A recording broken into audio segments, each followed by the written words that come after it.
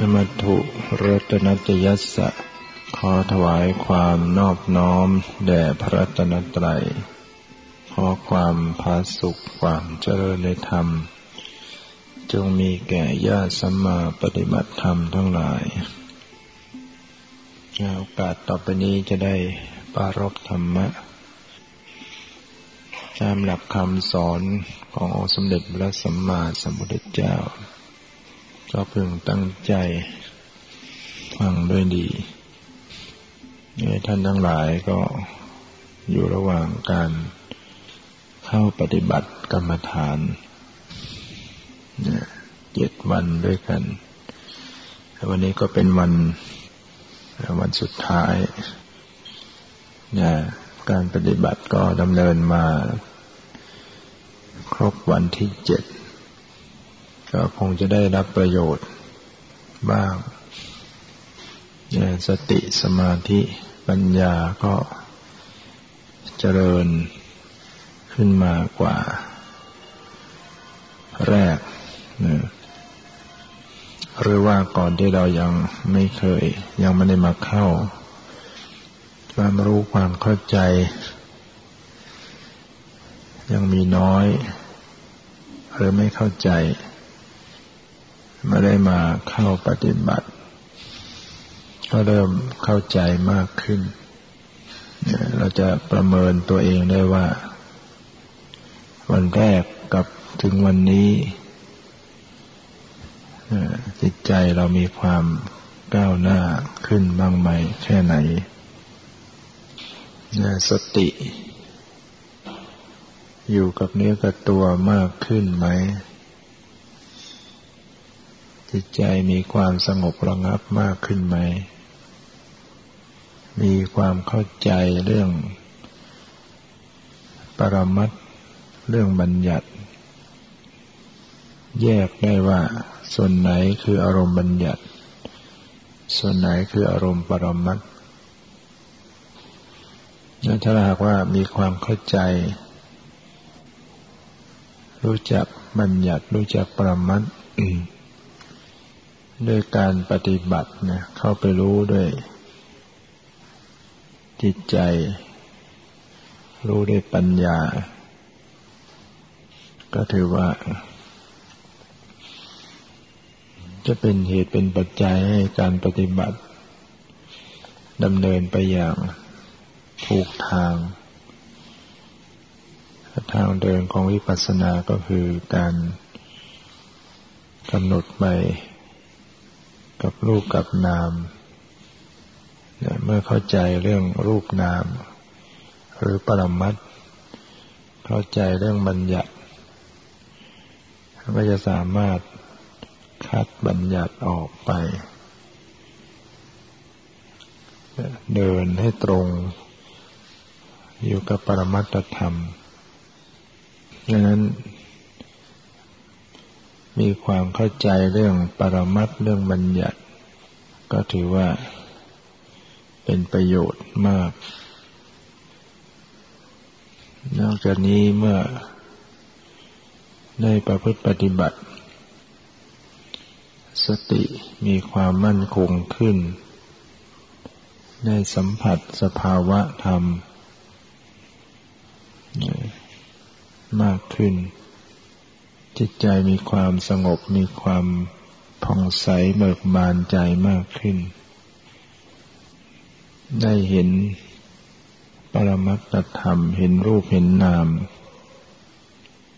แยกรูปแยกนามได้ธรรมชาติเหล่านี้ก็ส่วนหนึ่งปรากฏมาให้รับรู้แล้วก็เสื่อมสลายไปเขาเรียกว่ารูปธรรมส่วนนามธรรมเป็นธรรมชาติที่เข้าไปรับรู้ก็เป็นอีกอย่างหนึ่งรูปกับนามมันต่างกันรูปเป็นธรรมชาติที่ยื่นให้รู้สลายตัวเปลี่ยนแปลงเกิดดับไปไม่สามารถจะรับรู้อารมณ์ได้ นี่ก็เรียกว่ารูปธรรมส่วนนามธรรมเป็นธาตุรู้เป็นธรรมชาติที่น้อมไปรับรู้อารมณ์ได้แต่ในการปฏิบัติผู้ปฏิบัติได้เข้าไปเห็นรูปเห็นนามเนี่ยอาจจะเรียกไม่ถูกก็ได้เพราะไม่มีความเข้าใจเรื่องปริยัติเรื่องสมมุติเพราะว่าบัญญัติที่พระเจ้าได้ทรงบัญญัติไว้อย่างนี้อย่างนี้เรียกว่ารูปธรรมอย่างนี้อย่างนี้เรียกว่านามธรรมแต่ถ้าเราไม่เข้าใจบัญญัติศัพท์ไว้ก็อาจจะเรียกไม่ถูกแต่ถ้าปฏิบัติแล้วเห็นธรรมชาติอยู่ธรรมชาติปรากฏหมดไปเปลี่ยนแปลงไปอย่างนั้นก็ถือว่าได้เห็นรูปเห็นนามคือเห็นสิ่งที่ปรากฏเสื่อมสลายรับรู้อารมณ์ไม่ได้กับสิ่งที่เป็นผู้รู้เป็นสิ่งที่เข้าไปรู้ก็หมดไปสิ้นไปเหมือนกันอย่างนี้เรียกว่าเห็นรูปเห็นนามเห็นความต่างกันระหว่างรูปก็อันหนึ่งนามก็อันหนึ่งไม่เหมือนกันอย่างความเคลื่อนไหวความตึงความไหวในกายกับสภาพรู้มันคนละอย่างกันความไหวที่กายเป็นรูปจิตใจที่เป็นผู้เข้าไปรู้ไปรับรู้เนี่ยเป็นนามในปัญญาของผู้ปฏิบัติก็จะเห็นธรรมชาติมันสองสิ่งสองอย่างอย่างหนึ่งปรากฏมาให้รู้อย่างหนึ่งเป็นผู้เข้าไปรู้ต่างกันสิ่งที่ประกอบอยู่ที่กายเป็นกายส่วนหนึ่งสิ่งที่เป็นธาตุรู้สภาพรู้ก็อีกส่วนหนึ่งความตึงความหย่อนความไหวกับสภาพรู้เห็นว่ามันคนละอย่างกันเสียงที่มากระทบกับจิตที่เข้าไปรับรู้คนละอย่างกันเนี่ยก็จะเกิดขึ้นในปัญญาของผู้ปฏิบัติถ้ามีสติคอยเฝ้าดูเฝ้ารู้อยู่เนี่ยให้เป็นปัญญาระดับที่หนึ่งเนี่ยปัญญาเห็นรูปเห็นนามเห็นความต่างกันระหว่างรูปกับนามรูปก็อันหนึ่งนามก็อันหนึ่งแล้วก็รูปนามเหล่านี้ก็ไม่ใช่สัตว์บุคคลไม่ใช่ตัวตนเราเขาสักแต่ว่าเป็นสิ่งที่เกิดและก็เสื่อมสลายไปเท่านั้นปัญญาในนี้ก็เรียกว่าวิปัสสนาญาณที่หนึ่งนามรูปปริเฉทญาณญาณที่แยกรูปแยกนามเห็นความต่างกันระหว่างรูปกับนามและเมื่อสติกำหนดระลึกพิจารณาอยู่เสมอก็จะเห็นว่ารูปนามเหล่านี้มันเป็นเหตุเป็นปัจจัยแก่กันและกันสิ่งนี้เป็นปัจจัยต่อสิ่งนี้ดับสิ่งนี้ก็ดับสิ่งนี้เกิดสิ่งนี้เกิดและมันมีความเป็นปัจจัยเกี่ยวข้องเป็นเหตุเป็นปัจจัยแก่กันมีเสียงมากระทบมันก็ได้ยินเกิดขึ้นเสียงก็เป็นรูปได้ยินเป็นนามรูปเป็นปัจจัยเกิดนามเย็นร้อนอ่อนแข็งหย่อนตึงมากระทบแล้วก็เกิดการรับรู้เกิดความรู้สึกขึ้นเย็นร้อนอ่อนแข็งหย่อนตึงก็เป็นรูป เป็นรูปต่างๆมาเป็นปัจจัยให้เกิดนามเกิดความรู้สึกขึ้นถ้าไม่มีเย็นร้อนอ่อนแข็งเย็นตึงมากระทบมันก็ไม่เกิดความรู้สึกอันที่มันมีการรู้สึกมีเวทนามีจิตใจเข้าไปเสวยไปรับรู้ก็เพราะมันมีสิ่งมาสัมผัสมีเย็นร้อนหย่อนแข็งหย่อนตึงผู้ปฏิบัติจะเห็นในที่นี้คือเข้าไปรับรู้เข้าไปสัมผัสด้วยใจว่ามันเป็นเหตุเป็นปัจจัยกันแล้วก็อื่นๆต่างๆจิตคิดจะยืนกายก็ยืนขึ้นลมที่เกิดจากจิตไปผลักดันกายก็ยืนจิตปรารถนาจะเดินกายก็เคลื่อนไปจะนั่งมันก็ทำการโค้ลงนั่งจิตที่เกิดขึ้นดีบ้างไม่ดีบ้างว่ามีผลต่อรูปต่อกายเราจะพบว่าถ้าจิตมีความฟุ้งซ่านกายก็เคร่งตึงไปด้วยเคร่งเครียดถ้าจิตมีความสงบมีความผ่องใสกายก็คลี่คลายกายก็สบายไปด้วยมันเป็นเหตุเป็นปัจจัยกันต่างๆไม่ได้กำหนดพิจารณาเฝ้าดูเฝ้ารู้เฝ้าพิจารณาสังเกตก็จะเห็นไตรลักษณ์ลักษณะ3ประการคืออนิจจลัก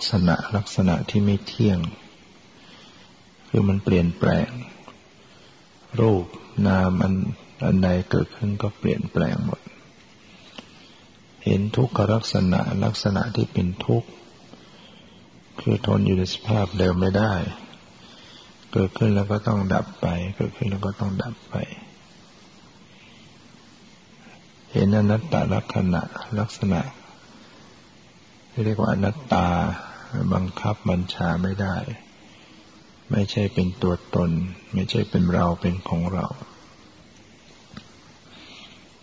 เมื่อสติระลึกรู้อยู่กับรูปกับนามอยู่เสมอเป็นปัจจุบันก็เห็นอนิจจังทุกขังอนัตตาเพราะอนิจจังทุกขังอนัตตามันก็คือลวดลายของรูปนามหรือเครื่องหมายคือลักษณะของรูปนามเครื่องหมายของรูปนามถ้าสติมันระลึกสัมผัสอยู่กับรูปนามเป็นปัจจุบันมันก็ค่อยพิจารณาเห็นอนิจจังทุกขังอนัตตาขึ้นเรียกว่าสัมมัสสนญาณวิปัสสนาญาณที่3ที่เห็นเหตุปัจจัยก่อนหน้านั้นเรียกว่าปัจจยปริฆายานญาณที่2ญาณที่2ปัจจยปริฆายานญาณที่เห็นรูปนามเป็นเหตุเป็นปัจจัยกันญาณที่3สัมมัสสนญาณญาณที่เห็นไตรลักษณ์อนิจจังทุกขังอนัตตาเมื่อพิจารณาดูรูปดูนามตรงต่อสภาวะของรูปของนามแต่ละอย่างที่กำลังปรากฏด้วยความปล่อยวางด้วยความเป็นปกติก็จะเห็นรูปนามเกิดดับเห็นรูปนามมีเกิดมีดับได้ยินเสียงก็มีแต่ดับพอได้ยินก็ดับกลิ่นกระทบจมูกก็มีแต่ดับกระทบแล้วก็ดับเย็นมากระทบก็ดับแข็งมากระทบก็ดับตึงกระทบก็ดับเคลื่อนไหวแต่ละอันมีความแตกดับจิตใจที่คิดแล้วก็ดับคิดแล้วก็ดับความปรุงแต่งความตรึกความนึกความชอบไม่ชอบมีเกิดมีดับอยู่จะเห็นเกิดความเกิดขึ้นความหมดไปความเกิดขึ้นความดับไปญาณนี้เรียกว่า เป็นวิปัสสนาญาณแท้ขึ้นญาณก่อนหน้านั้นยังที่จริงก็ยังไม่เป็นวิปัสสนาที่แท้จริงเพราะว่ามันยังอดมีสมมุติเข้ามาด้วยเห็นอนิจจังทุกขังอนัตตาแต่มันก็เป็นลักษณะมีสมมุติเข้ามาเห็นเหตุเป็นเหตุปัจจัยมันก็มีความตรึกนึกอยู่ด้วยนะมันยังมีเอาสมมุติเข้ามาแต่เมื่อเห็นความเกิดดับเรียกว่าสติสัมปชัญญะมันรู้ได้ตรงปรมัตถ์มากขึ้นทันต่อรูปนามต่อปรมัตถ์ที่กำลังปรากฏเปลี่ยนแปลงเป็นปัจจุบันอยู่ได้ดีขึ้นได้มากขึ้นได้ตรงสภาวะขึ้นมันก็เห็นความเกิดดับตรงรูปของนามในญาณที่สี่นี้มันก็มีสองระยะต้นเรียกว่าเป็นญาณที่สี่อย่างอ่อนๆเป็นตรุณะอุทยพยานในญาณที่สี่อ่อนๆนี้ท่านก็แสดงว่าย่อมจะเกิดวิปัสสนูกิเลสได้คือกิเลสที่มาเป็นเครื่องเศร้าหมองของวิปัสสนาถ้าเกิดขึ้นแล้วก็ทำให้วิปัสสนาเศร้าหมองวิปัสสนาไม่สามารถจะเจริญต่อไปได้ติดค้างอยู่มี10ประการด้วยกันมีโอภาสเกิดแสงสว่างขึ้นมีปีติความอิ่มเอิบใจอย่างแรงกล้ามีสุขความสุขใจอย่างมากมีปัสสัทธิความสงบอย่างมากมีความเพียรอย่างแรงกล้ามีญาณะมีปัญญารู้เนี่ยคือเมื่อดูอะไรก็รู้สึกมีความรู้ความเข้าใจไปหมด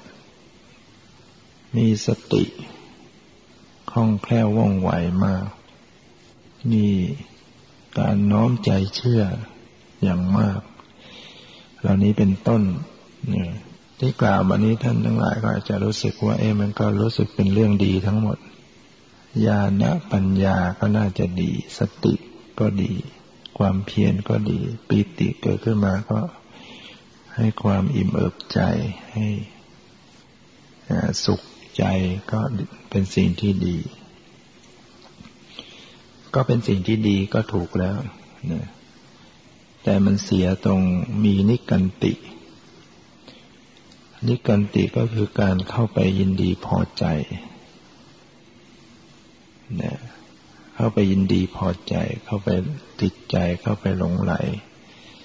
กับสภาพธรรมเหล่านั้นที่เกิดขึ้นอันนี้แหละที่มันทำให้วิปัสสนาเศร้าหมองวิปัสสนาจะเดินไปไม่ได้คือมันจะไม่เห็นความเกิดดับถ้าเรามีความสงบแล้วเราพอใจติดใจอยู่กับความสงบมีปีติแล้วก็ยินดีติดใจอยู่กับปีติมีสุขแล้วก็ยินดีติดใจอยู่กับความสุขมีปัญญาก็ติดใจพอใจอยู่กับปัญญาพอได้รู้ได้เห็นรู้สึกวิจัยวิจารอะไรมันแตกฉานไปหมดอยากจะไปเทศอยากจะไปสอนคนนั้นอยากจะไปชวนคนนั้นมาปฏิบัติบ้างเนี่ยบางทีก็เลยตัวเองก็เลยไม่ได้ทำอะไรนั่นไปคิดถึงคนอื่นอยากจะให้คนอื่นได้รู้ได้เห็นวิปัสสนามันก็เจริญไปไม่ได้แม้แต่สติ สติที่เกิดขึ้นมาคล่องแคล่วว่องไวรับรู้ท เท่าทันเกิดความยินดีพอใจว่าเรามีสติดีมั่นคงก็เป็นความเศร้าหมองของวิปัสสนาได้ฉะนั้นท่านจึงสอนให้ละความยินดีติดใจเกิดปิติก็เข้าไปรู้แล้วก็ดูจิตมีความพอใจติดใจไหมถ้ามันมีความพอใจติดใจก็รู้เท่าทันเพื่อคลี่คลายให้จิตปกติเกิดความสุขก็เหมือนกันมันจะเข้าไปยินดีติดใจเกิดสมาธิก็เข้าไปยินดีติดใจเกิดญาณะเกิดปัญญาเกิดสติเกิดแสงสว่างเกิดความน้อมใจเชื่อเกิดความเพียรก็ตามให้รู้สิ่งเหล่านั้นด้วยความวางเฉยโดยปกติของจิตใจบุคคลนั้นเมื่อเกิดสภาวะอะไรดีๆขึ้นมามันจะติดใจมันจะพอใจมันจะเข้าไปยินดีเข้าไปมันก็เกิดความตื่นเต้นดีอกดีใจชอบอกชอบใจหรือเพลิดเพลินอยู่กับความสงบเพลิดเพลินอยู่กับความสุขเพลิดเพลินอยู่กับปิติก็ทำให้ไม่เห็นสภาวะไม่เห็นรูปเห็นนามต่อไปไม่เห็นความเกิดดับต่อไปก็ไปอยู่กับความสงบอยู่กับปิติก็มีความสุขดีแต่ว่ามันไม่ก้าวขึ้นไปนะได้รับความสุขแล้วก็พอใจอยู่อย่างนั้นเรื่องคนเดินทางพอไปเจอร่มเงาเย็นสบายเจอน้ำใสเย็นลงไปพักเลยอยู่อย่างนั้นติดอยู่อย่างนั้นไม่ยอมเดินต่อไปเพราะฉะนั้นผู้ปฏิบัติก็จะต้องมีการรู้เท่าทันละตัณหาความพอใจติดใจนิกันติเนี่ยมันก็คือตัวโลภะนั่นแหละโลภะก็คือตัณหาเกิดธรรมะตัณหาความพอใจติดใจในธรรมพอใจติดใจในความสงบพอใจติดใจในปีติพอใจติดใจในสติในปัญญาเป็นต้นมันกลับเป็นกิเลสขึ้นมากิเลสแบบนี้คนผู้ปฏิบัติมักจะไม่ค่อยรู้ตัวเนี่ยไม่ค่อยรู้ตัวเพราะว่าดูว่ามันกำลังเสวยความสุขอยู่เนี่ยมันติดใจพอใจอยู่กับความสุขมันไม่ค่อยรู้ไม่เห็นโทษเห็นทุกข์ของมันไม่เห็นโทษของไอ้ตัณหาของความพอใจเนี่ยเรียกว่าศัตรูที่มาในคราบของความเป็นมิตรเราก็เลยไม่รู้สึกว่ามันจะเป็นศัตรูอะไรเนี่ยความพอใจติดใจเนี่ยไม่เห็นว่ามันจะเป็นพิษเป็นภัยเมื่อไม่เห็นพิษเป็นภัยก็เลยเลี้ยงมันไว้อยู่กับมันไปมันก็ที่ไหนได้มันพาให้เราไม่ก้าวหน้าติดขัดครับอยู่อย่างนั้นฉะนั้นผู้ปฏิบัติก็จะต้องวินิจฉัยสังเกตสังกาจิตใจตัวเอง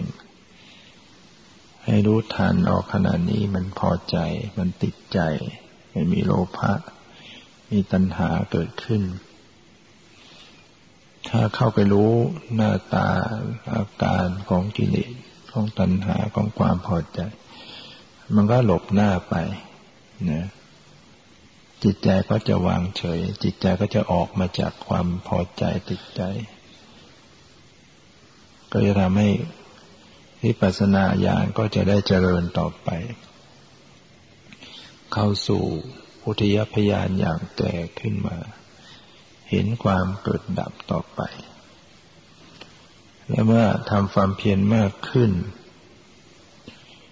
ก็จะเห็นแต่ฝ่ายดับ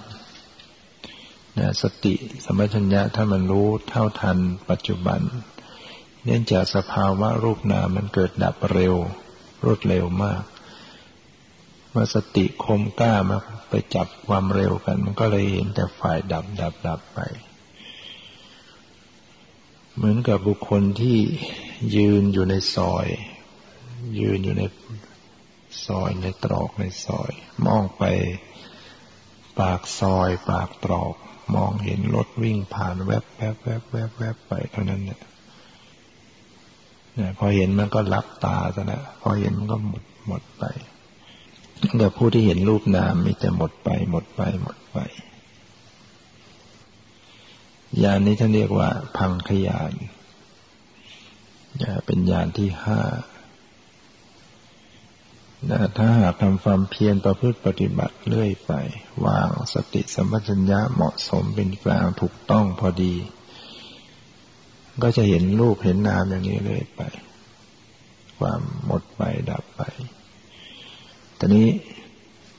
บางทีเราไม่สามารถจะประคองตัวได้ความชำนาญไม่มีเห็นแป๊บเดียวเดี๋ยวก็เผลอไปสิเห็นได้หน่อยหนึ่งไปแล้วเพลินไปสู่ความหลงความเผลอไปสู่อดีตอนาคตหรือบางทีก็นิ่งไปเฉยๆไม่เห็นสภาวะบางทีพยายามจะดูก็เกินไปถ้าอยู่ในจุดที่พอดีพอเหมาะพอดีรู้และสละวางอยู่พอดีเราก็จะเริ่มเห็นความเกิดดับเห็นความดับไปแต่มันต้องประคับประคองเพราะทุกสิ่งทุกอย่างมันไม่คงที่ความพอดีที่ประคองอยู่นั้นมันก็ไม่ได้ตั้งอยู่ได้ตลอดมันคอยเปลี่ยนอยู่ตลอดสติก็เกิดดับสัมปชัญญะก็เกิดดับความสม่ำเสมอพอดีเรียกว่ามีอินทรีย์สม่ำเสมอกันเหมือนคนที่เขา เล่นกลเขาเอาไม้ยาวๆเอามาด้านโคนเอามาตั้งไว้ที่ปากหรือว่ามาฟันที่ปากแล้วข้างบนเขาก็ยังตั้งปลายไม้ก็ยังตั้งอะไรต่ออะไรมีแก้วมีขวดมีอะไรก็ตามเขาก็ไม่ได้ใช้มือจับเขาก็ประคองที่มันตั้งอยู่ได้ก็คือมันต้องอยู่ในศูนย์กลางอยู่ในตั้งฉากถ้ามันตั้งฉากพอดีเนี่ยมันก็อยู่ได้แต่การตั้งฉากพอดีเนี่ยมันไม่ใช่ตรึงเข้าไว้มันอยู่ได้นิดเดียวเดี๋ยวมันก็ไปทางซ้ายทางขวาทางหน้าทางหลังเขาก็จะต้องประคองปรับอยู่อย่างนั้นเนี่ยอยู่ตลอดเวลาทุกระยะเขาจะต้องมีความเข้าใจมีความฉลาดมีความชำนาญรู้จังหวะจากโคนว่าจะประคองอย่างไรทำอย่างไรให้อยู่ในจุดศูนย์กลางเหล่านั้นแล้วเวลามันอยู่ในจุดศูนย์กลางมันก็เบาไม้ยาวๆเนี่ยถ้ามันคอนตัวอยู่มันจะหนักไม้ยาวๆเนี่ยถ้ามันคอนตัวอยู่มันจะหนักแต่พอมาอยู่ในจุดตั้งฉากมันจะเบาเขาก็ไม่ได้ไปทำแรงนะแต่ก็ต้องมีกำลังอยู่ด้วยมีทั้งกำลังแต่ก็ไม่ใช่หวบภาพเหมือนผู้ปฏิบัติธรรมก็เหมือนกันมันก็ต้องมีประคองมีสมาธิอยู่แต่ก็ไม่ได้ไปกดไปข่มไปเขี่ยวเข็นอะไรประคับประคองอยู่พอดีนะแล้วก็ต้องมันปรับอยู่ตลอดเวลาเพราะว่ามันไม่ใช่คงที่ทุกสิ่งทุกอย่างไม่ได้คงที่เหมือนกับคนที่ขับรถก็เหมือนกันคนที่เขาขับรถเขาก็ประคองพวงมาลัยนิดๆหน่อยๆอยู่ให้รถมันวิ่งอยู่บนถนนได้ตรงทางเขาก็รู้จังหวะไม่ได้ไปบิด มากมายอะไรไม่ได้ไปหักพวงมาลัยมากมายรู้จังหวะเนี่ยผู้ปฏิบัตินั้นเมื่อรู้จังหวะของการมีสติสัมปชัญญะก็มีหน้าที่ที่จะประคับประคองให้ถูกต้องสติสัมปชัญญะเข้าไประลึกรู้แต่ก็รู้อย่างพอดีรู้อย่างพอดีนะเพ่งเกินไปก็เกินเลยปล่อยเกินไปก็เกินก็หย่อนไปอันเนี้ยเราต้องมีความเข้าใจของตัวเองประสบการณ์ของตัวเองของการปฏิบัติเพียงแต่เรารู้หลักการไปแล้วเราก็ไปสังเกตดูท่านกล่าวว่าเมื่อวิปัสสนาญาณเจริญขึ้นสู่ญาณที่6ก็จะเห็นรูปนามเป็นภัยซะแล้วนะเห็นเป็นภัยแล้วก็ญาณที่7เห็นรูปนามเป็นโทษญาณที่8นิพพิทายานมีความเบื่อหน่ายในรูปในนามรูปนามที่เคยหลงไหลเคยพอใจเคยติดใจในสังขารร่างกายเนี่ยรูปนามที่มาประกอบเป็นร่างกายชีวิตอยู่เนี่ยเคยชอบเคยหลงไหลเคยติดใจกับมันในความสวยงามในความว่ามันเที่ยงมันสวยมันดีแต่เมื่อดูลึกซึ้งเข้าไปมีแต่สิ่งเกิดดับย่อยยับอยู่อย่างนี้นะไม่รู้จะหลบเลี่ยงไปไหนได้เพราะมันก็เป็นมันอยู่กับตัวก็รู้สึกว่ามันเป็นภัยเป็นโทษถ้ายังมีเป็นรูปนามอย่างนี้เรื่อยไปก็มีแต่ทุกข์มีแต่โทษมันมีความแตกดับย่อยยับอาการที่มันต้องแตกดับย่อยยับเนี่ยมันบีบคั้นมันเป็นทุกข์ก็เบื่อหน่ายคนเราถ้าไม่มีความเบื่อหน่ายในรูปในนามมันก็ไม่คิดหาทางออกมันต้องเบื่อหน่ายการจะเบื่อหน่ายก็ต้องเห็นทุกข์เห็นโทษของมันเห็นสังขารนั้นเป็นทุกข์จริงๆเคยคิดว่ามันเป็นสุขมันมาดูแล้วมันก็เป็นแต่มันมีแต่ทุกข์เท่านั้นเกิดขึ้นทุกข์เท่านั้นตั้งอยู่ทุกข์เท่านั้นดับไป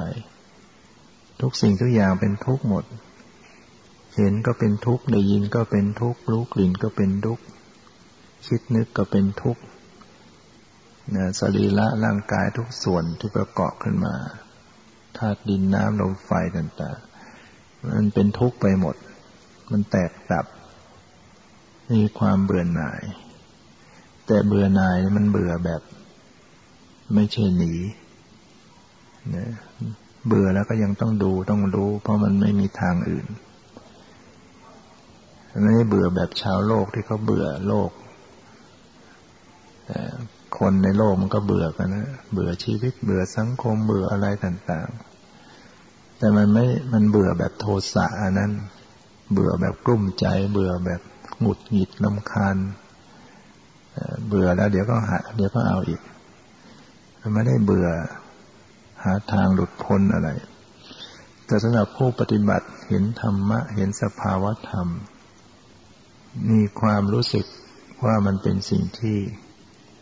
เป็นทุกข์เป็นโทษเป็นภัยน่าเบื่อหน่ายแต่ก็ยังต้องดูต้องรู้ไม่มีทางเลี่ยงเหมือนกับคนที่ลอยคออยู่ในทะเลในมหาสมุทรเรือล่มต้องลอยคออยู่ว่ายน้ำจะจมอยู่เนี่ยก็เห็นศพลอยมาเนี่ยแม้จะกลัวแม้จะเบื่อแม้จะน่ารังเกียจสะอิดสะเอียนมันจะจมน้ำก็ต้องฟ้าไว้ก่อนต้องอาศัยศพนั้นไปเนี่ยดุลตัวเองไปจนกว่าจะถึงฝั่งแต่ถ้าถึงฝั่งเมื่อไหร่แล้วก็ไม่เอาด้วยแล้วไม่เอามันนะสังขารชีวิตรูปนามนี่ก็เหมือนกันนะมันเป็นทุกข์เป็นโทษเป็นสิ่งน่าเบื่อหน่ายแต่ผู้มีปัญญาแล้วก็ยังต้องอาศัยมันอยู่นะอาศัยรูปนามเนี่ยไปสู่ความพ้นทุกข์ นะจะไปทำลายมันก็ไม่ได้นะจมน้ำตายก็ต้องเกาะอาศัยไปคือต้องเรียนรู้ดูรูปดูนามนี้ไปถึงจะเบื่อแต่ก็ต้องอาศัยไปเพื่อจะสู่ความหลุดพ้นแล้วก็ต้องหาทางนะในสุดมันจะหาทางอยากจะหลุดพ้นแล้วก็หาทางหลุดพ้นแล้วก็เป็นญาณที่9ที่10นะมูลจิตุกรรมตายานนะสังขารญาณนะปรารถนาที่จะหลุดพ้นหาทางนะแล้วก็สังขารุปเบกขายานวางเฉยนะมันต้องวางเฉยแม้จะทุกข์บีบคั้นสักปานใดก่อนหน้าอาจจะมีการกระสับกระส่ายบ้างอาจจะรู้สึกจิตอยากจะหลุดพ้นดิ้นรนเพราะมันทุกข์นะมันทุกข์มากแต่ในที่สุดมันก็ต้องวางเฉยมันดิ้นไปไหนก็ไม่พ้นอันนี้ก็เป็นสิ่งที่ทำได้ยากบุคคลที่มีทุกข์แล้วจะวางเฉยเนี่ยทำได้ยากอดที่จะดิ้นรนไม่ได้ในกระแสจิตมีทุกข์ก็ดิ้นรนจิตใจมันไม่วางไม่ปล่อยไม่วางเฉยฉะนั้นจิตที่จะวางเฉยได้มันต้องมีความสามารถมันต้องซ้อมมามากนะจิตนะจิตมันยอมโดยดุษฎีภาพถ้ามันยอมได้สนิทเห็นสภาวะเห็นรูปเห็นนามเป็นทุกข์บีบคั้นจิตวางเฉยได้สนิทญาณนี้เขาเรียกว่าเป็นสังขารุปเบกขญาณญาณที่วางเฉยต่อรูปนามเป็นญาณที่11ส่วนญาณที่12เรียกว่าอนุโลมญาณเป็นการพิจารณาทบทวนให้สอดคล้องไปสู่อริยสัจสู่การรู้แจ้งอริยสัจจะแล้วก็ญาณที่13โคตรภูญาณอันนี้เป็นเรื่องของวิถีจิตที่ขึ้นสู่วิถีมรรคญาณวิถีที่จะทำลายกิเลสพอขึ้นอนุโลมญาณมันก็ไปรวดแล้วมันจะไม่ติดค้างส่วนมากมันขึ้นไปไม่ได้นะขึ้นไปไม่ได้โคตรภูญาณนี้จิตปล่อยจากรูปนามแล้วนะจิตไปน้อมรับเอานิพพานมาเป็นอารมณ์ท่านเรียกจิตดวงนี้ว่าเป็นโคตรภูญาณคือโอนชาติเท่านั้นแหละจากปุถุชนที่จะไปสู่ความเป็นอริยบุคคลนะอารมณ์ที่ดูรูปนามมันเปลี่ยนไปแล้วเป็นน้อมไปสู่นิพพานสภาพของความดับแล้วจึงขึ้นมรรคญาณดวงแรกที่เกิดขึ้นก็เรียกว่าโสดาปัตติมรรคโสดาปัตติมรรคเกิดขึ้นมาชั่วขณะเดียวท่านเองทำหน้าที่เข้าไปรู้แจ้งทุกข์ละเหตุแห่งทุกข์องค์มรรค8ที่ได้สะสมเจริญกันอยู่จะประชุมพร้อมกันในขณะนั้นสัมมาทิฏฐิความเห็นชอบสัมมาสังกัปปะความดำริชอบก็ดีสัมมาวาจาสัมมากัมมันตะสัมมาชีวะ เนี่ยพูดชอบทำชอบอาชีพชอบเนี่ยสัมมาวายามะเพียรชอบสัมมาสติระลึกชอบสัมมาสมาธิตั้งมั่นชอบ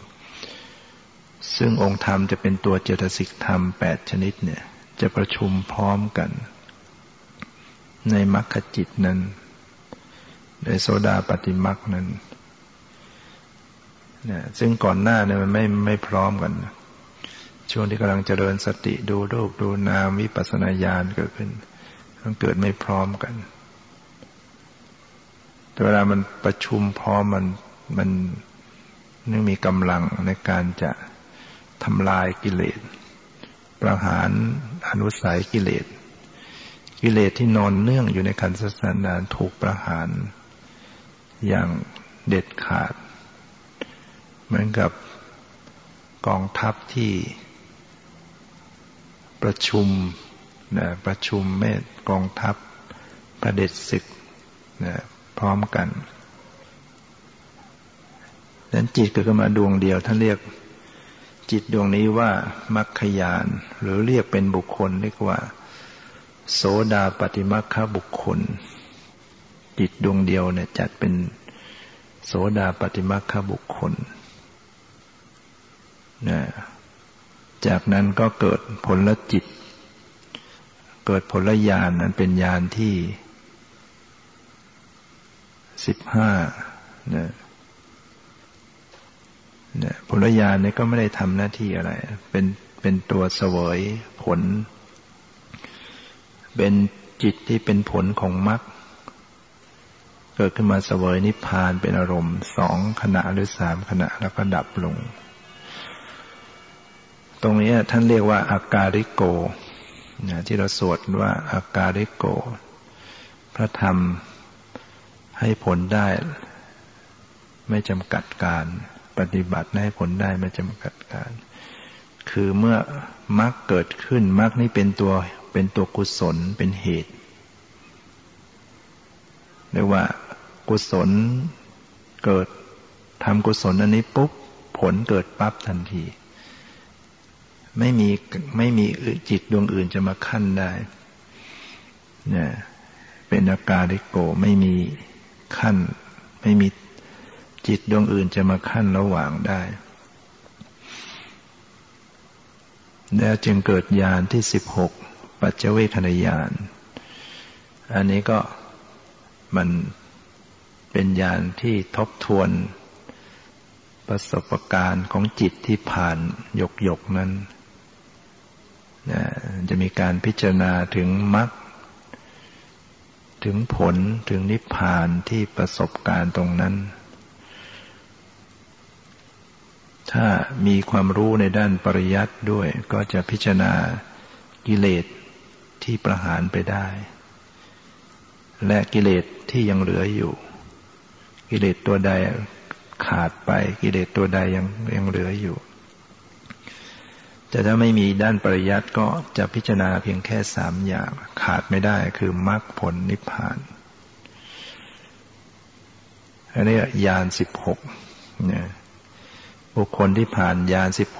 16รอบที่1อย่างเนี้ยก็เรียกว่าโสดาบันเป็นโสดาบันเป็นอริยบุคคลชั้นที่1เนี่ยผลและจิตที่เกิดขึ้นมานั้นตรงขณะนั้นเขาเรียกว่าโสดาปัตติผลละบุคคลบุคคลที่เราสวดบุคคล4นับเรียงตัวบุคคลได้8คือโสดาบันเนี่ยเมื่อมาแยกจิตดูแล้วก็เป็น2คน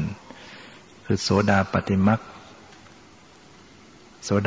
ขบุคคลกับโสดาปัตติผลขบุคคลแต่จริงมันไม่ได้ติดค้างอยู่แค่นั้นนะพอมรรคเกิดผลก็เกิดทันทีนี่เรียกว่าเป็นอริยบุคคลเป็นบุคคลที่ได้เข้าไปรู้จักนิพพานเข้าไปสัมผัสเข้าไปรู้แจ้งในนิพพาน